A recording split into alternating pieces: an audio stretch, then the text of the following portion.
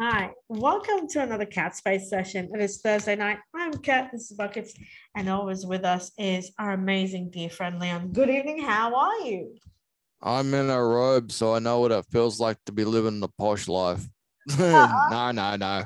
Only kidding. I am wearing a robe because it's bloody cold outside. It's been pretty cold all week. Well, it's been cold today and yesterday, that's for sure. I love the cold. So tonight we are doing something everyone has been asking for, and you guys have been asking me to do is to research and look up some fun topics instead of some serious, tense, stressful topics. So I've come up with a really, really fun. I think Leon, you will sink your teeth into as well as buckets. Tonight's topic is all about 80s technology.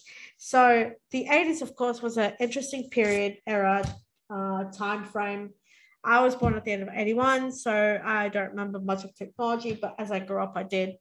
So the first point I have is before the question is, if you remember in 1984, the late great Steve Jobs released Macintosh. First question is, what computer and brand did you have in your home, and were you obsessed with using it?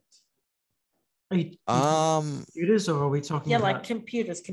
Okay. You know the gangly ones, the big box ones. Okay. So in my family, my father was a scientist, right? And as because he was a scientist, they actually gave him a really small Mac. I think it was the first original Mac, the one where it didn't actually have an IP address on it, and he was given one of those. But then again, no one had really had the internet back then. Um, it was good in the sense that you could do programming stuff and whatever, but it had no games on it. So I guess I wasn't really as obsessed until we got a Commodore 64. And that thing was cool because we had all sorts of games on it, and you could basically hook up your own triggers and stuff like that. And I remember when we had Rambo on that, and a friend of ours lent us the trigger thing, and I, was gunning so hard on that thing that I actually broke the trigger. So, but I had a lot of fun on the Commodore 64. That was sick. I love that. Yeah, I agree. We had a Commodore 64 in our family, and we just absolutely loved it. We could play like all these computer games within, you know, you could just basically go on DOS and whatnot, and put the floppy disks in and just enjoy yourselves playing like the computer games and learning and whatnot. I think that was a really, really cool one. I would have loved to have had the Macintosh because you could do so much more with it, but Commodore 64 was ours. What about you? oh, definitely, man. I had a Commodore 64 myself. What I used to do, right? Obviously, you talked about the floppy disks and also the cartridges as well. You Yeah. plug them into the back of the Commodore. I think one of the first cartridge games I had from the Commodore 64, I think it might have been International Soccer or something like that. But the goalie was so poorly designed. It's so backwards. It didn't adapt to anything. So if you ever, here's a little hint for all you guys out there who never played the international soccer game on the cartridge, right? If you ever went down to the bottom of the ground and you got to where you were close to being in line with the goalie, just sneak past the goalie and just aim upwards and just kick the ball and you get a goal every time. I've flogged those guys about 100 points to nil every freaking time. That was probably one of the first cartridge games I think I'd ever had on the Commodore 64, but definitely the Commodore 64 was probably um, one of the earliest computer systems I ever had, and also the old Atari 2600. Now that is the early model, so that was the early brown model from around nine. I think it was maybe nine. I think it was around about 1982 or something like that. But anyway, That was I pretty was using cool. that one. I was using that one as a kid, and then I went to the 7600 or something like that, which was a smaller model. Sorry, the Atari, I think it might have been the Atari 5200, I think, or something along those lines. But anyway, you get the point. Speaking of Atari, you brought up a really good point, which is I was going to make it my last question, but anyway, Atari as a child, did you spend hours playing Atari, and what games did you spend hours playing? I think for me it was Space Invaders, and it was what did we have? Space Invaders. It sounds like a ping pong game. That was called Pong. Yeah, Pong, and Yeah, I think it was called Pong. What about Pac-Man? and Pac-Man. And FYI, for those who don't remember Atari or those who do, did you know that Steve Jobs actually did the, I think, colored version of Atari? Well, I actually, he worked for the company or something. He worked for a company that okay. he did it in what, 90 days, 60 days? Well, okay. So the story goes, right, is that Steve Jobs basically created a computer program or using Atari software, and he tried to sell what we now know as the first original Apple to Atari. And he said, look, I've got a computer. I want to sell you this computer. Everyone's just going to love it. Please buy it. And they didn't take him seriously. And they said, this is boring. No one's going to like it. We're not going to buy this. And then he begged them. And then he said, look, we're using Atari technology. We're using all, the stuff that you put in your own game consoles. Like the Megs and the Gigs and things. Well, they didn't have Gigs back then, but they had Megs. That for this, computer, why can't you just can you just employ us instead of us being a business partner? And Atari said no again and said, no way, this isn't going to work.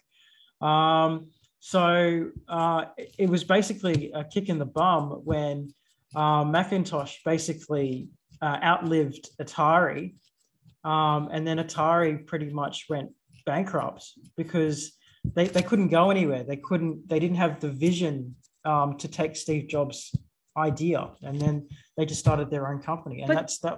What happened. But the thing is, how fun was Atari? I mean, it had it on joystick. You could just plug it in, set it to the TV, and then for hours you could just play Space Invaders and Pong till your eyes got tired, and then you were like, okay, I'm going to stop playing this and go to bed. And then in the morning you'd wake up on the weekends and it was Atari time. There's nothing else. We didn't have social media at the time. We didn't have internet. We had Atari. Well, I think the reason why I used the Atari back then was to help my hand-eye coordination, because I had no hand-eye coordination till I started playing those games. Because that way it gave me the sense to where things were going to go, because I think there was I can't remember the game itself, but it was one of those ones where you hit a brick, where you bounced your guy off the the seesaw thing, and he hit a brick and he went down. It was up to you to figure out where he was going to land. See, that was the hand-eye coordination thing that I was talking about. But like I said, I can't remember the game, but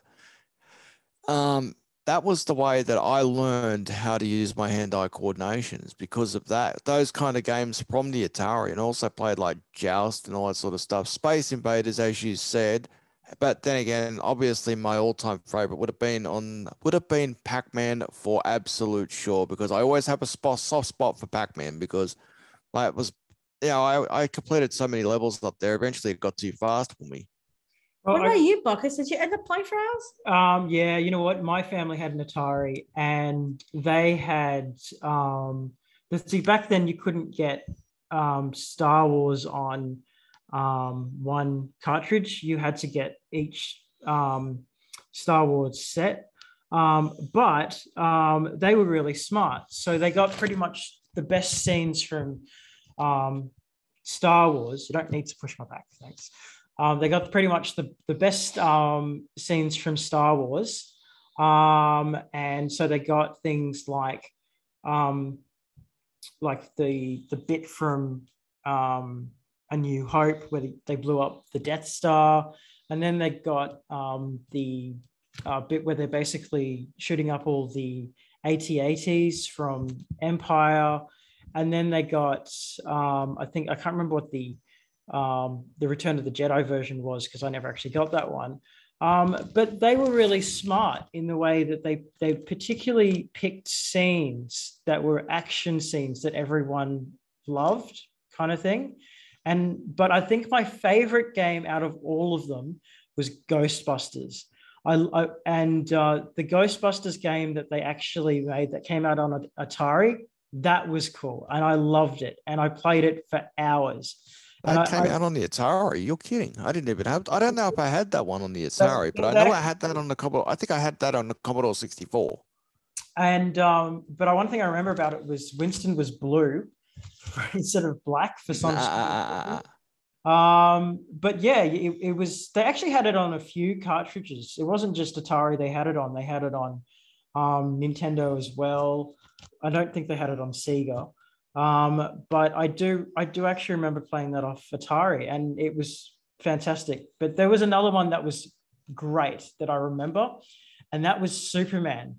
And Superman was awesome. I loved changing from Clark Kent back into Superman by going into a telephone booth. That was cool. Okay, and I think I used to have that one. Yeah, that was a great game. I have great memories of that, and I just remember just playing with my brothers and stuff like that with that game, and it's just brings back so much nostalgia. You know, I wish I could just go back to it and get my Atari back. Unfortunately, I don't. Well, technically you can, right? Technically you can. Now there is ways that you can actually do it. I think, if I'm right, you know, places like maybe EB Games or in some cases maybe JB Hi-Fi or even JCar, they do sell emulators, like legit emulators and stuff like that, would actually have games built into it. I'm not exactly 100% sure if it's the Atari one though, but I know they can do that with like the old Commodore 60. You can get these online as well for your PC. You can look for Atari emulators, PlayStation emulators, Commodore 64 emulators. You can find a lot of these online, and you can actually get them, so you can actually play them on your newer computers. You know, just for the lols. Now, obviously, nowadays in this modern technology, we have things like PlayStation 2, 3, 4, 5. Let me take you back a couple of decades.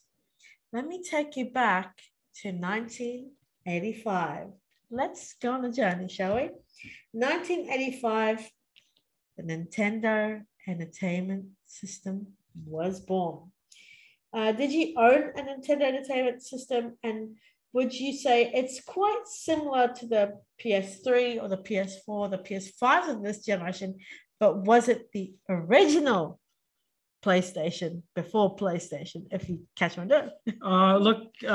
Okay, so you had the Nintendo Entertainment System, but yeah, I take it you're not talking about the you're not talking about a SNES.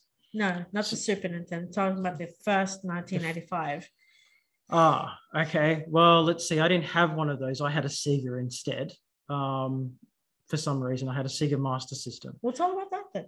Okay. So, yeah, we had a Sega Master System. I just remember when I had a Sega Master System, and that was awesome. I found that they actually had more variety than the better quality one, which I think was... It had another name. It was Sega something, but it didn't have as much. Sega Mega System. Yeah, there we go. The Sega Mega Drive. Oh, there we go. Yeah. So they had a Sega Mega Drive, and that was supposed to be better quality and had better stuff, but they didn't have the variety apparently. So the Sega Master System had more variety. But I just remember the kids going, "Oh, you know, we want Nintendo because Nintendo's better." But you know what? I played Sonic the Hedgehog all day long, and I used to play Alex Kidd all the time. And to be perfectly honest, I thought Alex Kidd and Sonic the Hedgehog was actually better than Super Mario Brothers, to be perfectly honest. For me, it was the Nintendo Entertainment System. And as you said, we had Sonic the Hedgehog. We also had Pac-Man. We also had Mario Brothers, the original Mario Brothers. But that was from Nintendo. That wasn't. Yeah, but Nintendo Entertainment System came out. You know those big block of games that you'd stick in the middle? Yeah. and you could play those games. One of them for us was Super Mario Brothers, and that theme music still resonates in my head. Yeah. So it's for us, it was really, really fun. And Pac-Man, we had Sonic the Hedgehog, and sort of like those.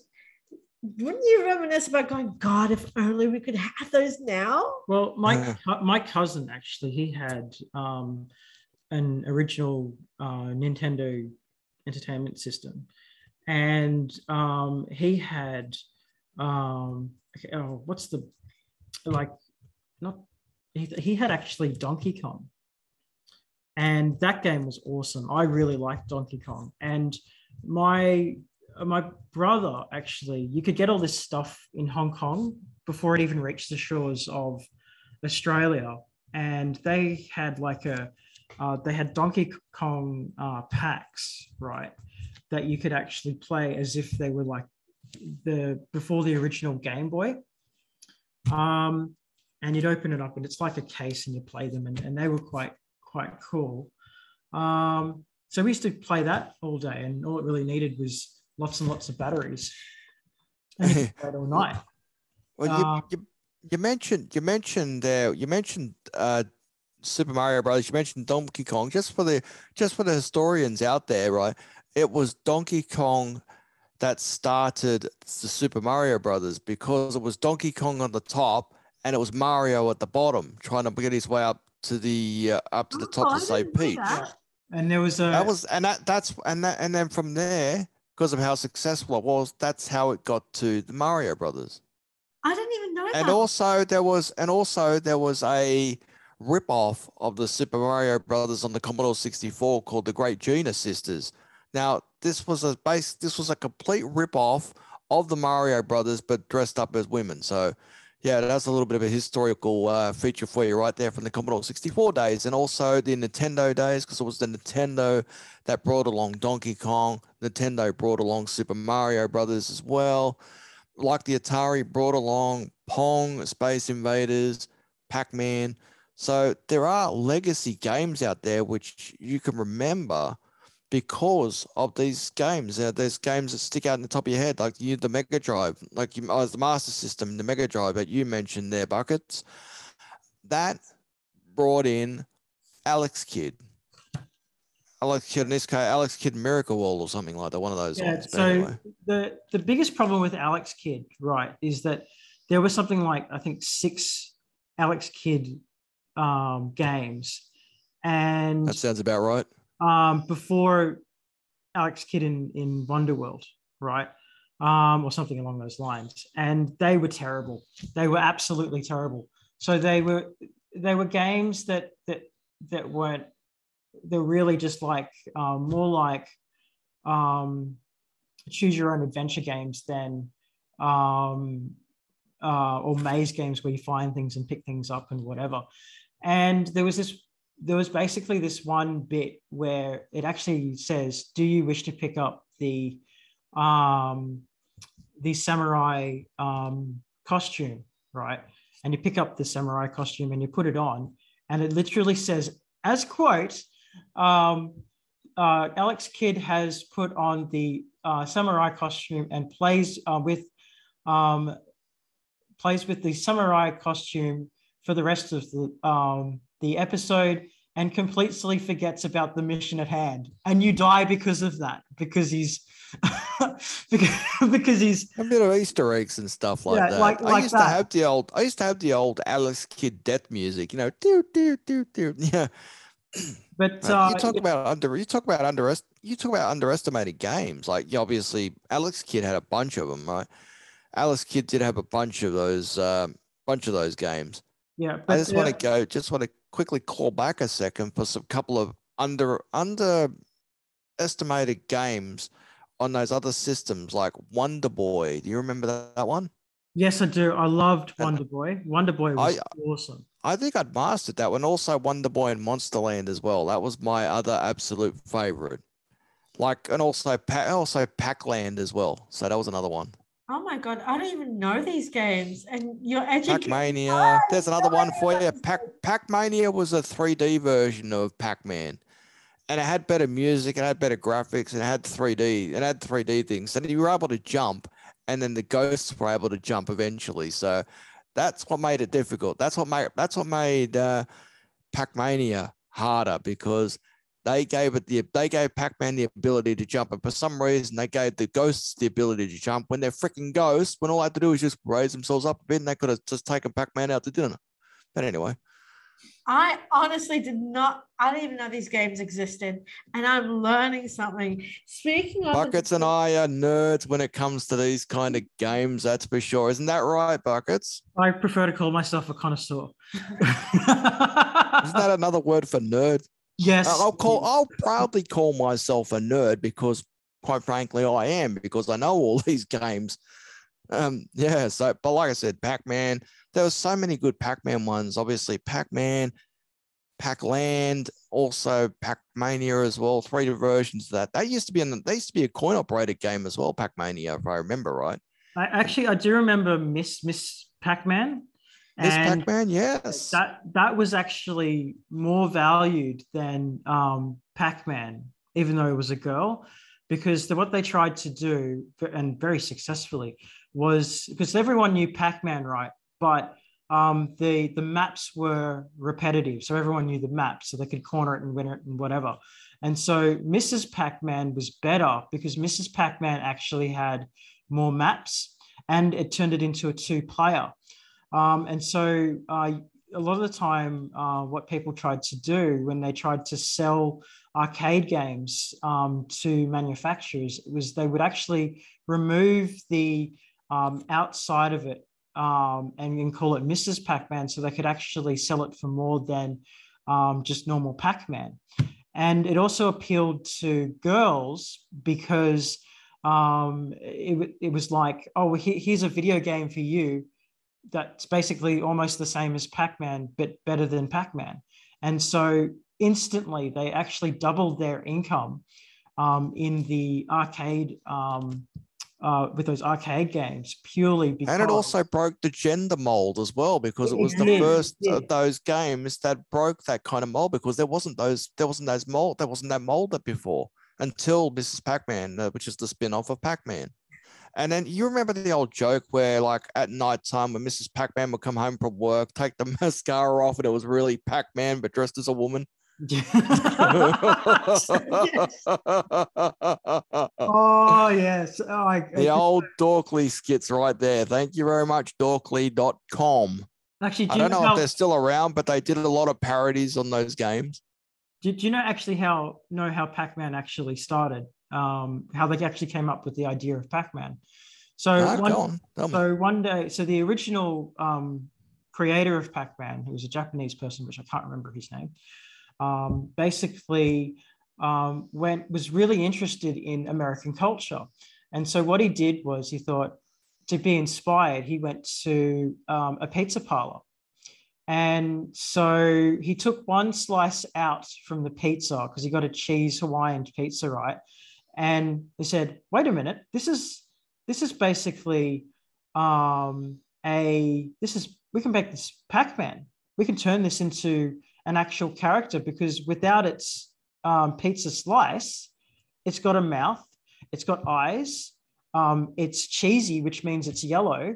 And then from there, that's how they created Pac-Man. And it became... Did they take 2 slices or 1 slice out of that pizza to make Pac-Man? They took 1 slice, and one slice. Yeah, and then they probably ate the rest of the pizza out of celebration. But next thing you know, they'll be walking out the door going waka waka waka waka waka waka waka waka. Yeah, so that's how they did it. Okay, so we said the Nintendo Entertainment System was 1985. Let's transport 4 years forward to 1989, when the Game Boy was introduced, which is of course, a smaller version of Nintendo system. I think for me, the most iconic game I spent hours playing was Tetris. And it was just like hours after hours, and then your battery would die, and you'd have to get like another AA batteries, and then like you'd have to recharge the game when you got home plug it in, and you'd have to recharge the game. Then once it's full, you start up again. It's sort of like, and you put the batteries into the Game Boy. I'm never gonna break my high score this way. Yeah, and it's sort of like mind-boggling. I broke the high score, and I also broke the registered score of whatever they had. But I used to hate the fact that there was no real memory chip in it, so my score would be wiped. But there is that's an interesting point there. They never had a memory. They never had a memory thing. All they had was the batteries, and hope to God the batteries didn't run out. Yeah, but I think the cartridge itself was pretty much the memory chip. But once you took it out, that's it. Yeah, you couldn't play it. Yeah, yeah, that's it. Once you took the cartridge out, you couldn't play the game because the game was already out of the Game Boy.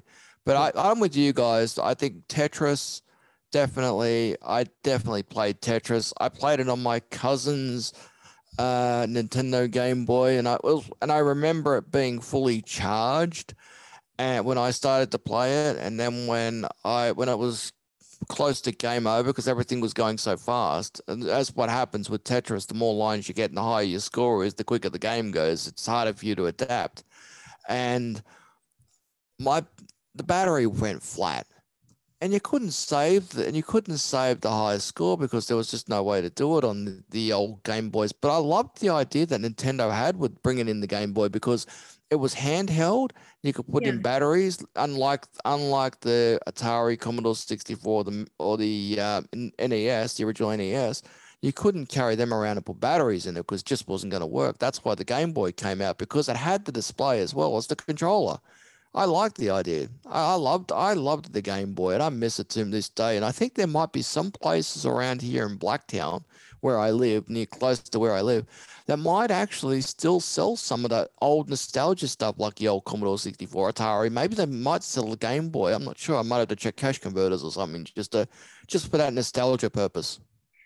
Well, actually, it's an interesting point where you bring up all these 80s type games, right? Because if you remember Space Invaders, how that actually came about.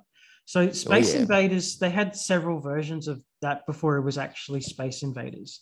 So what they actually did was they needed, purely based on the size of the graphics that they could get away with, they wanted to have urchins and things like that. So Space Invaders actually used to be a sea urchin game or an octopus game that would run across the screen. And if you didn't have enough time to shoot everything, then basically you'd lose.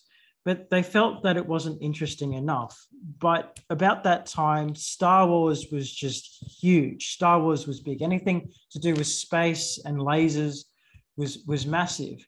So they basically, instead of calling them sea creatures, what they did instead was they turned the sea creatures into aliens, and then they had motherships as extra points.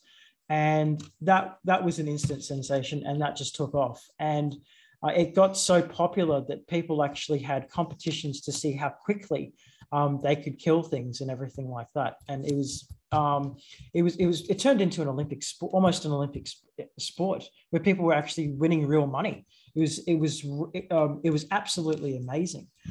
So yeah, that was another good one. But, I think they still do that, but with different games these days. Like I think it might be Fortnite or PUBG or whatever it is. There are still tournaments out there where you can actually win money just by playing computer games. I think they're still going. Those kind of things are still going these days. Obviously not for the Atari or the NES, or the Game Boy, but I believe there is still some around. Well, the Koreans love them. They're big in Korea, those type of competitions, those type of tournaments. And also the United States are big on them balls. But I think the number one country for those sort of tournaments is Korea. South Korea are big on those things, absolutely huge. They love it. And I had a friend of mine, and this is actually quite funny. Is a friend of mine that went to uni and was studying the same subjects that I was. And he was from South Korea. And we were at the pub drinking alcohol and stuff like that, but it was for a uni thing and they were raising money for it. And he just went to me and said, do you want to basically start a video game club for the university? And they just looked at him really, really weird to say, you know what, we're not really into video games all that much. We're more into drinking wine and beer and other things. And they basically told him to go jump, basically. But I was just saying, but that's part of his culture. That's what he's doing. And to be perfectly honest, playing video games was just way more fun than, you know, drinking near a bunch of people that are never going to ask you out. So, All right. So, you know, but, next question is, let's go forward. Okay, so we said the Nintendo Game Boy was 1989. Let's go a few years back further. 1979. A year before 1980, the explosion of the Sony Walkman. Now, the Sony Walkman, I remember having as a little girl, as a child, was very popular with me. The Sony Walkman was a popular music device. What songs do you remember listening to on your Walkman when it comes to music? Did you have stuff like recorded off the radio, or did you buy like cassettes like Crowded House or like bands or solo artists, and you just like Brian Adams played it? It was kind of both. So pirating was ridiculously easy. Not that I'm encouraging pirating, because we can't say that. Yes, we can't. You shouldn't. Because we don't want to get arrested. Anyway, I'm going to clear that up. Yeah. Anyway, so pirating was so easy back then. Because it just was. And you know, I remember my brothers you know, pirated a Tina Turner cassette. And don't hit me like that. Shouldn't be saying things like that. Well, it's not my fault, it's the technology's fault. But what used to happen was, because it was like one of those cassettes that you could just buy from a $2 shop, you had to keep rewinding it with a pencil. I love doing that. You know, old school rewinding, guys. When you didn't know what to do, how to rewind a tape, you always used a pencil. That's right. There you go. Buckets is onto something there. That's Shark Tank in the 1980s for you. Continue. Yeah. So we did lots of that, but so Tina Turner we had, there was Dire Straits that we had, that was great. Blues Brothers, we loved the original Blues Brothers, the actual cassette tape of that was, we actually bought that, so we had respect for them. You know, but we had so many cassettes, and my brothers my brother Bernard, who was a muso, actually, who's a really talented muso. He could literally play any instrument. He would listen to the music off the Walkmans and stuff, and then he would put that into his own music, just play it, just by ear, so that was really good. But I remember he does the music the same way I do it. I listen to the bit of music, and then I'm able to play it on a piano or play it on a guitar, and I never know how. I never knew how I managed to do that. So he and I are in the same boat there. Go on. But I do remember there was this one time where my younger brother basically did this really funny thing, right? So it was about Christmas time, and my mum had a Walkman, and my mum basically just said, "Hey, has anyone seen my Walkman? Like, I wanted to go exercising with it. I haven't seen it. Has anyone seen it?" So then we all said, "No, we haven't seen it. Where have you left it? Did you put it in the kitchen or something? I don't know." Anyway, 2 months later, this Walkman goes missing, and it's like Christmas time, right? And I give my mum a present, and all my other brothers, they give my mum presents as well. And Edmund's got this really heavy, my younger brother has got this really heavy gift, and we're like, what has Edmund got? So what he did, he actually, and this is 100% true, he wrapped my mother's Walkman up for Christmas, left it under the tree for 2 months, okay, and just replaced the batteries, and then said, "Merry Christmas, Mom." And what we a just cheapskate, man. Come on, he could have come up with a decent present. No, instead of wrap something up that doesn't even belong to him and wraps it up. What a cheapskate. We just gave him a clap for ingenuity, and Evan was just, my brother was just like, "Yeah, I gave you brand new batteries. Merry Christmas." And Mum was like over the moon because she found her Walkman. I think I used to have to be honest, I think I used to have one of those CD Walkmans, but Obviously, it'd be Buckley's chance if I still got it now. It'd be unlikely. But anyway, look, I used to have that, and I've still got like a CD collection of old '90s music because I'll be like Kat said she was born in 1981. I was born in 1980, so I grew up with listening to the music from the '80s and the '90s. No, I had one cassette, right? I think maybe one or two cassettes. The first cassette, I think the only cassette I think I ever have, I think I ever got, would have been around 93, 94. Salt and Pepper and En Vogue's Waterman. I don't know my God, why that that's stuck so- out to me, but anyway, I thought that was the only cassette that I ever had of like, music that I bought from the shop because I used to like listen to it on the radio. Obviously, used to the old blank cassette trick. If you break the top of the cassette, you couldn't record on it. Not necessarily true. remember All you have that. to do is put some sticky tape on the. All you have to do is put some sticky tape on the bloody top of it, and then you can go again. Yeah, I remember that. That's the I- old trick there. But I used to go, like I said, I got a whole bunch of CDs. The first, the first cassette I had was Salt and Pepper and En Vogue's What a Man. The first CD single, which I've still got in my CD collection over there, Shania Twain. Not in it for love, I'm out of here. That was the first love that CD song. single I ever bought. And I've got that CD still today. And that's about 25 or 27 years old now. I love that song. I mean, I remember having a bunch of empty cassettes and listening to at the time, which was very popular, which is 104.1 plug 104.1 Town with Lab Rat. And they had all this music, and you'd get it into the boombox and into the cassette deck because you had two sides, you had A and B side by side, and you put both cassettes. So you'd be waiting, you'd rewind them and just wait because I remember listening to the radio, like, oh, I like that song, and you'd have to call up and request that song because they had competitions going. And then you'd ring up, request the song, which I remember doing 1,000 times. And I just press record on my cassette. And then put it into the Walkman, and away I went, singing and dancing and jumping around. And Yeah, those times were great. I even remember when. Do you remember when CD Walkmans came out? oh yeah, Yeah. CD players. Well, not CD. They were CD players, but they were CD Walkmans, and they were like. I think you're right. I think they were called CD Walkmans. I think so. I Um, think that's right. So, but I remember when the Sony ones came out, that they actually allowed you to play CDs backwards, so you could actually hear the backmasking lyrics. And also the anti-Semitic messages in the background playing when you played a CD backwards.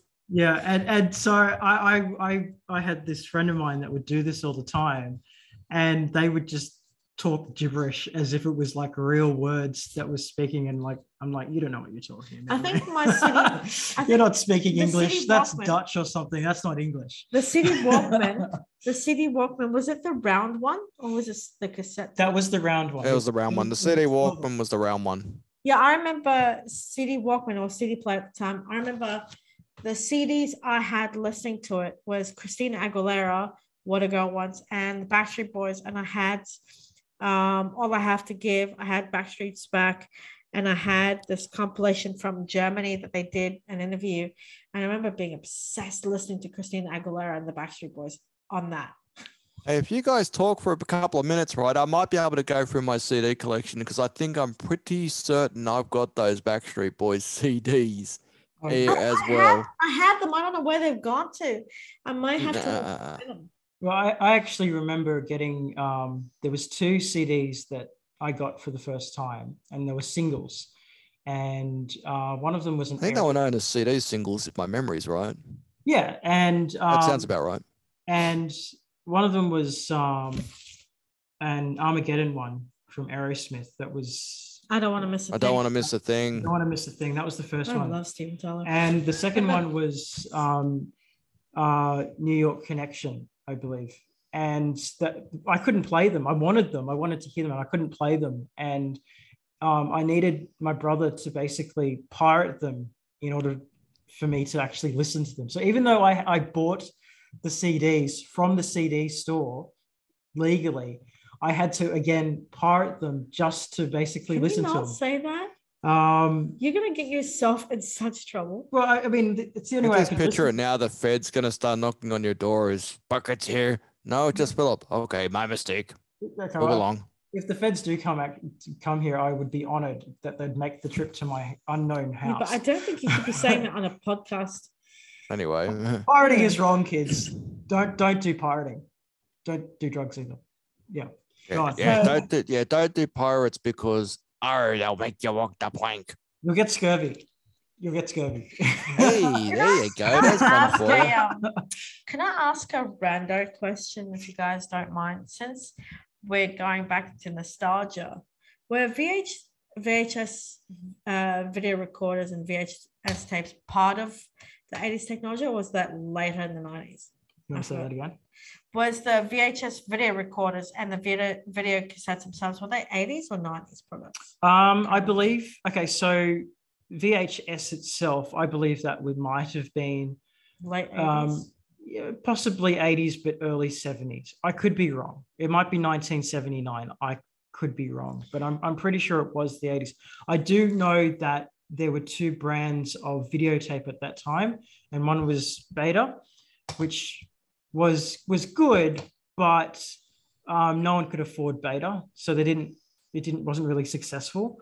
And then you had VHS, which was poorer quality, but everyone could afford it, so they bought the cheaper one instead. Again, I think and just for the record, guys, VHS tapes and stuff like that were 1976. Believe that or not, that's incredible. I didn't think they were going back that far back, but yeah, they were 1976. I'm looking for beta tapes just now because we used to have a VHS recorder. We used to have a beta tape player as well, beta tape recorder. Now beta tapes, but just before that, beta tapes originally came out in, what is it, I think it's Betamax, that they were called Betamax. So they came out of roughly 1975. So and then it went from beta to VHS. So there you go. Yeah. But do you remember as kids, our parents taking us on holidays and with the big gangly, camera recorder thing, and it had the little cassette on it. And then you'd have to come home and charge the video camera, and then you have to plug it to the TV, and from the TV you'd plug the VHS. I used to have one, and I used to have a mini tape recorder as well. I took it with me to England. I don't even know where it's gone, but anyway, look. But yeah, I took one too. I took one with me to England. Where I was looking around. I was there with the little camera thing. Speaking, I was so cool having the mini bloody videotape recorder thingy there. That was so cool. All I was just doing is proving that I was a freaking tourist and an idiot. But anyway, look, the point is, I had one of those. I had one of those cameras. You had to put in the camera. You had to charge it up. You had to plug it in to charge it up. It'll change the batteries. I think it used to be. I think they used to be. What like the double, I can't remember the double A's or the whatever they were, but you could charge it the same. You could put the batteries in the same way you used to put batteries in a Game Boy or something. If you had the right batteries, you could do it that way as well. But did you have one, Buckets? No, I think my dad might have had one, but I could be mistaken. But I just remember those things were like massive, and I really like those things. I think I probably like the cover more than the actual, video camera, because the thing is, it looked like it could basically fit a semi-automatic in it. Well, I didn't have a huge one. I had like a smaller one where you actually, it looked like it's really compact. It looks like a half loaf of bread or something like that. But you were able to open it up, and then all of a sudden you could see the little, obviously the screen where you're gonna film and stuff like that.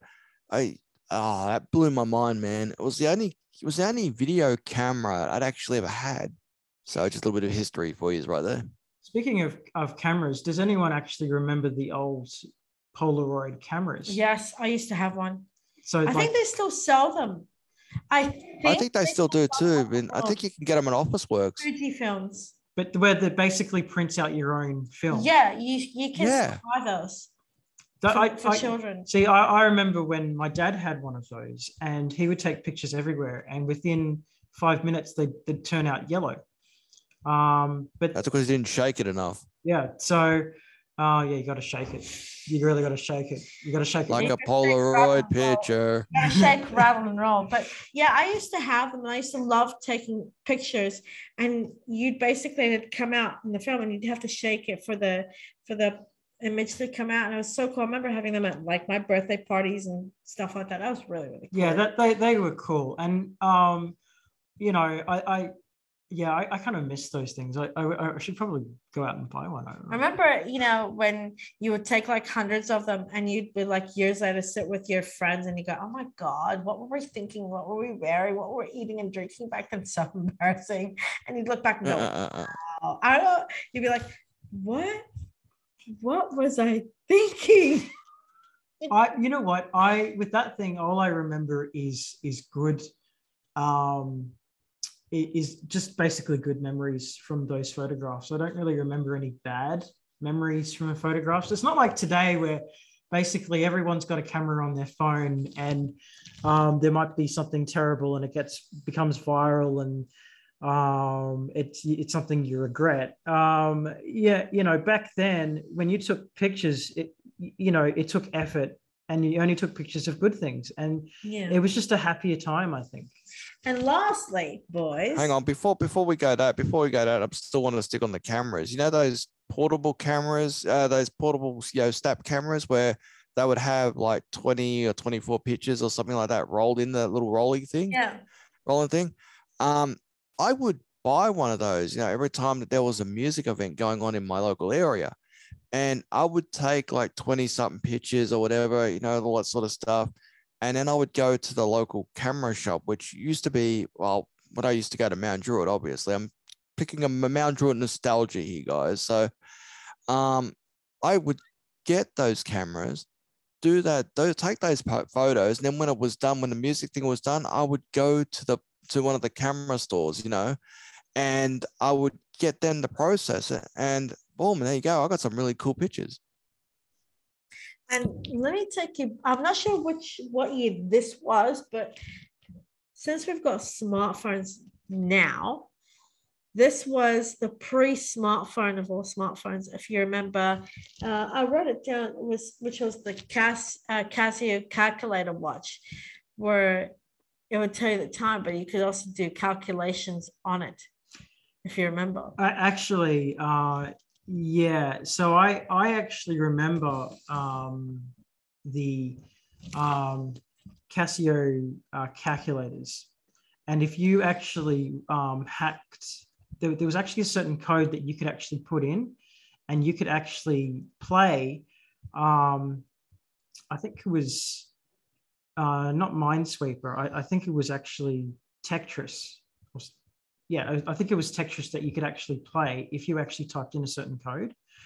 And all the Casio calculators at the time had that little thing put in. So that was really, really cool. I remember, I don't know if I had one, but I remember them vividly. And, they were sort of cool because you could wear the watch on your hand. And back then, way before, I don't know when we had calculators, but when you didn't have one at hand, you could just go to your watch and calculate things. And it was kind of like a mini smartwatch before the smartwatch became a smartwatch, if you know what I mean. Like, did you have a Casio calculator watch?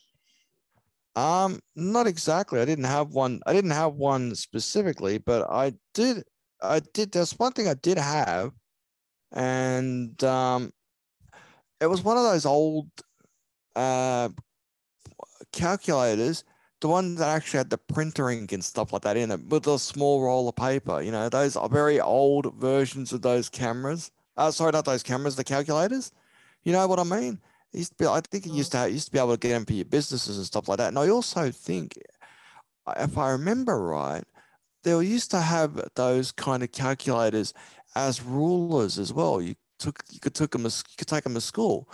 It used to be designed that way. You could actually use a calculator on your ruler. Yes, I remember that. Yeah, it came with its own thing. And there was a friend of mine that said, can I borrow a ruler? Do you have a ruler? And I said, I don't have a ruler, but I've got a calculator. Do you want that instead?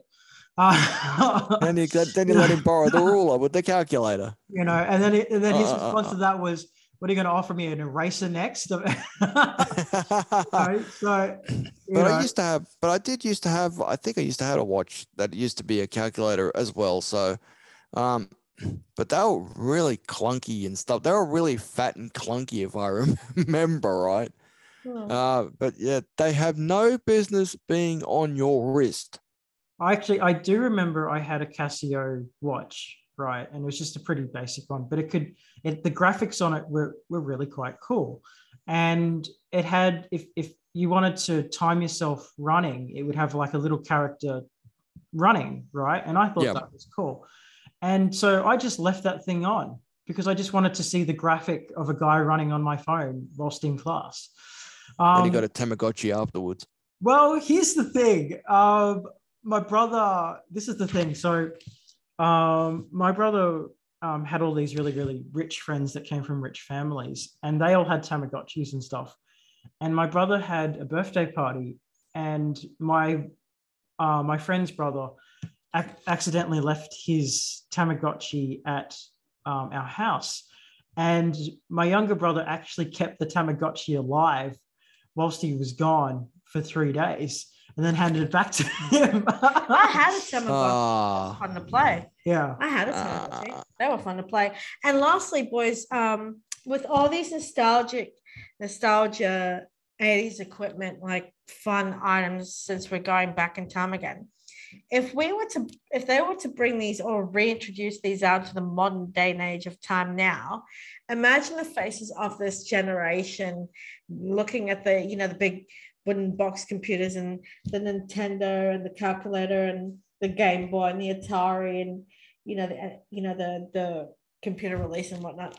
Wonder what this generation, would they be able to go, how did you even use these? Yeah, well, but like we could say like, oh well, we had a lot of paperweights back in the day. So like I don't know. Well, like I said, there's a lot of things. Those computer whether it's a computer console or a computer itself, had that the other computers don't. So when it comes to the original Macintosh, that was a computer that had a modem on it that had no IP address. So it was very easy to hack and not get tracked by the police. And that's why that particular computer became really, really valued, because if you legally you had to have an IP address, but you installed the IP address yourself, unlike later models where everything's built in. So those things, they did have their advantages. And even in the early PlayStation consoles, they also had modems on them as well. And they also were able to accept not just PS, PS2 or PS3 games, but they're also able to play movies on them as well. Whereas some of the time, like I give you an example for the Commodore 64, for example, that could literally take anything if you had the right thing. In fact, the Falcon, we didn't talk about the Falcon. The Falcon console. The Atari Falcon, right? This is the Atari Falcon, right? The Atari Falcon could do exactly that. It could literally play any console. Doesn't matter if it came from Nintendo, Sega, whatever. Because as long as you had a Falcon, you could literally play any game off it. And I think that's one of the reasons why they banned it, because it could play any console. And you'll never see that ever again, because PlayStation want you to play PlayStation games, whilst Nintendo want you to play Nintendo games, and so on and so on and so on. They only wanted to brand it and make a monopoly out of it. So you'll never see a Falcon or a Commodore 64 ever again, or anything like a Commodore 64 or a Falcon ever again, because the world has become more greedy. But they want to make everything a monopoly. But all I'm saying is, let's turn it. I don't want this to be, serious. All I'm saying is, imagine bringing out all these nostalgic stuff, and you said to a child or preteen or a teenager, turn on this 1984 computer.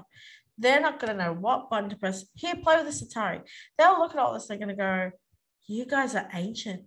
How can you, why did you use these? Like, these well, I mean, products? like, okay, well, I mean, if you look at the example of, say, the joystick from Atari, that thing was flawed, and it even had a funny name, joystick. The little stick, which was about this high off the ground. You got the little sting you can stick on the ground. You got the little suction cups there. The little joystick controller, which only sticks about this high up, and you've got 2 buttons on the side. Yeah. Either I'm side. sure there's That, give me that any day regarding the gamepads and stuff like that. Make That we're lots of using phallic now. jokes about that, Leon, and don't pretend like you can't. But I never thought of those kind of jokes. Thank you very much. Right. I was too young at the time. You got dirty mind. All right. Please. But I'm just lastly saying, let me ask you a question here. I was obsessed with a PC game that I used to put the computer disk into the computer. It was called Test Drive. Do you remember that game? Yep. Loved it. I used to. Oh, wait. Yes, I remember that. I remember How that fun game. was that game? You could drive as fast as you want on any road, on any level. It was just a bomb. Like, it made you feel like you were Don Johnson for a minute. The graphics were crap. The graphics on the game Test Drive were crap because basically it was just completely based off the coin-op. The coin-op version of Test Drive was groundbreaking because it was not there was no car games that were 3D like that before. But when they started bringing that out on the PC, I think it would have been around 1993 or whatever, and you'll be thinking to yourself, when you saw the reviews come in, it was like, God, that's crap. Just like the Teenage Mutant Ninja Turtles that came out in I think it was the Commodore 64 or the PC or one of those two. The original one was absolute crap. It was a dumpster fire because if you ever got to the dam, you might as well just alpha yourself because you'd never get past that level. It was that bad. That's why the second version came out, which was the version of the coin-op one that came. That you remember the coin-op version of Teenage Mutant Ninja Turtles? No.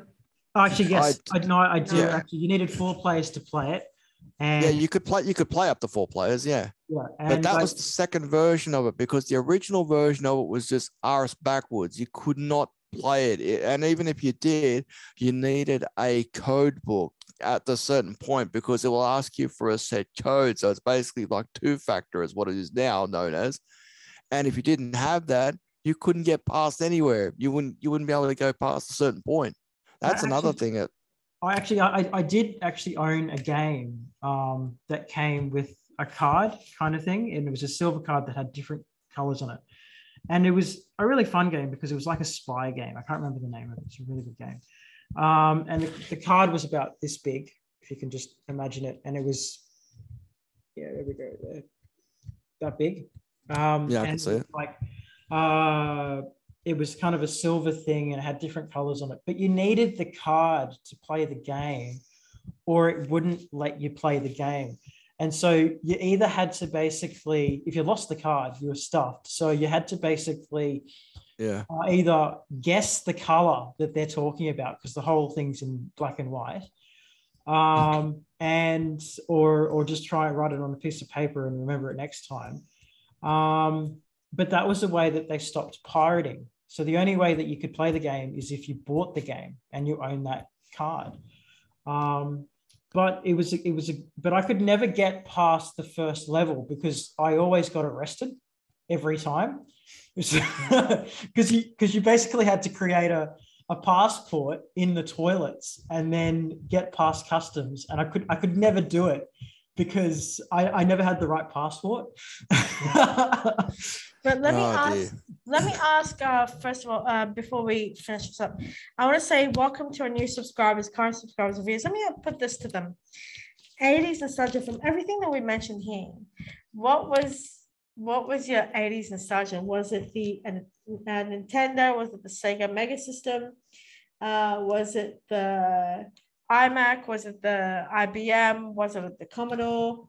Was it the Game Boy? Let us know what your preferred choice of 80s nostalgia, and what memories do you have with that, and what was it like in your time? We would love to hear your comments below in our comment section. Don't forget to subscribe and hit that notification bell as well. But I'll tell you what, there would be one thing that I would want to see done. Like maybe, I don't know whether or not I could possibly do it here. Try to get all those consoles that we used as kids or whatever, or at least emulating versions of them, newer versions of them, put them in like a display case or something like that, and have them all ready to go, lined up on my computer and stuff like that. Just to say, if like kids, say if the nieces ask you, what kind of games did you play when you were kids? And all of a sudden I bring up the Atari games and they're going, oh, this is what you used to play. It was. But I would also like to get all those consoles and stuff like that, just for nostalgia purposes. That's one thing. I tried to get something like that from my brother, but I couldn't find one at the time. But that's something I might have to look into now. Just for my own self benefit, just my own self gratification. Actually, one game I know we're just wrapping up, but one game I actually remember, which I know that no one will ever do ever again, was Double Dragon. And, yes, I played that all the time. And I know one of the things I actually remember about Double Dragon is if you wanted to play single player instead of double player, you actually had to kill the other player and then just continue to walk on. Otherwise, the screen would be stuck and you couldn't go anywhere and you'd have to restart it or whatever. So that's one thing I know designers or program designers will never, ever, ever do again. But it showed how violent people could actually be. The fact that you'd have to kill the other player just to get to the other levels, kind of thing. So, yeah, but that's actually one thing I actually remember. I think that happened right at the very end of the game, if I remember correctly. If there was two players left over at the end of the game, then both of them would duke it out for the woman, for the lady at the end, if I remember the game right. Well, it depends what you wanted. I mean, that might have happened at the end. I didn't survive to see that. I did, so I know. But I know I had to beat up player number 2 just to do it by myself. I probably needed a player number 2 to help me out, to be perfectly honest. So once you got the whip, you were set, man. Once you got the whip, it was easy. But if you didn't get the whip, you would have to rely on your own fists or a baseball bat. Yeah. But like I said, once you got the whip, it was easy.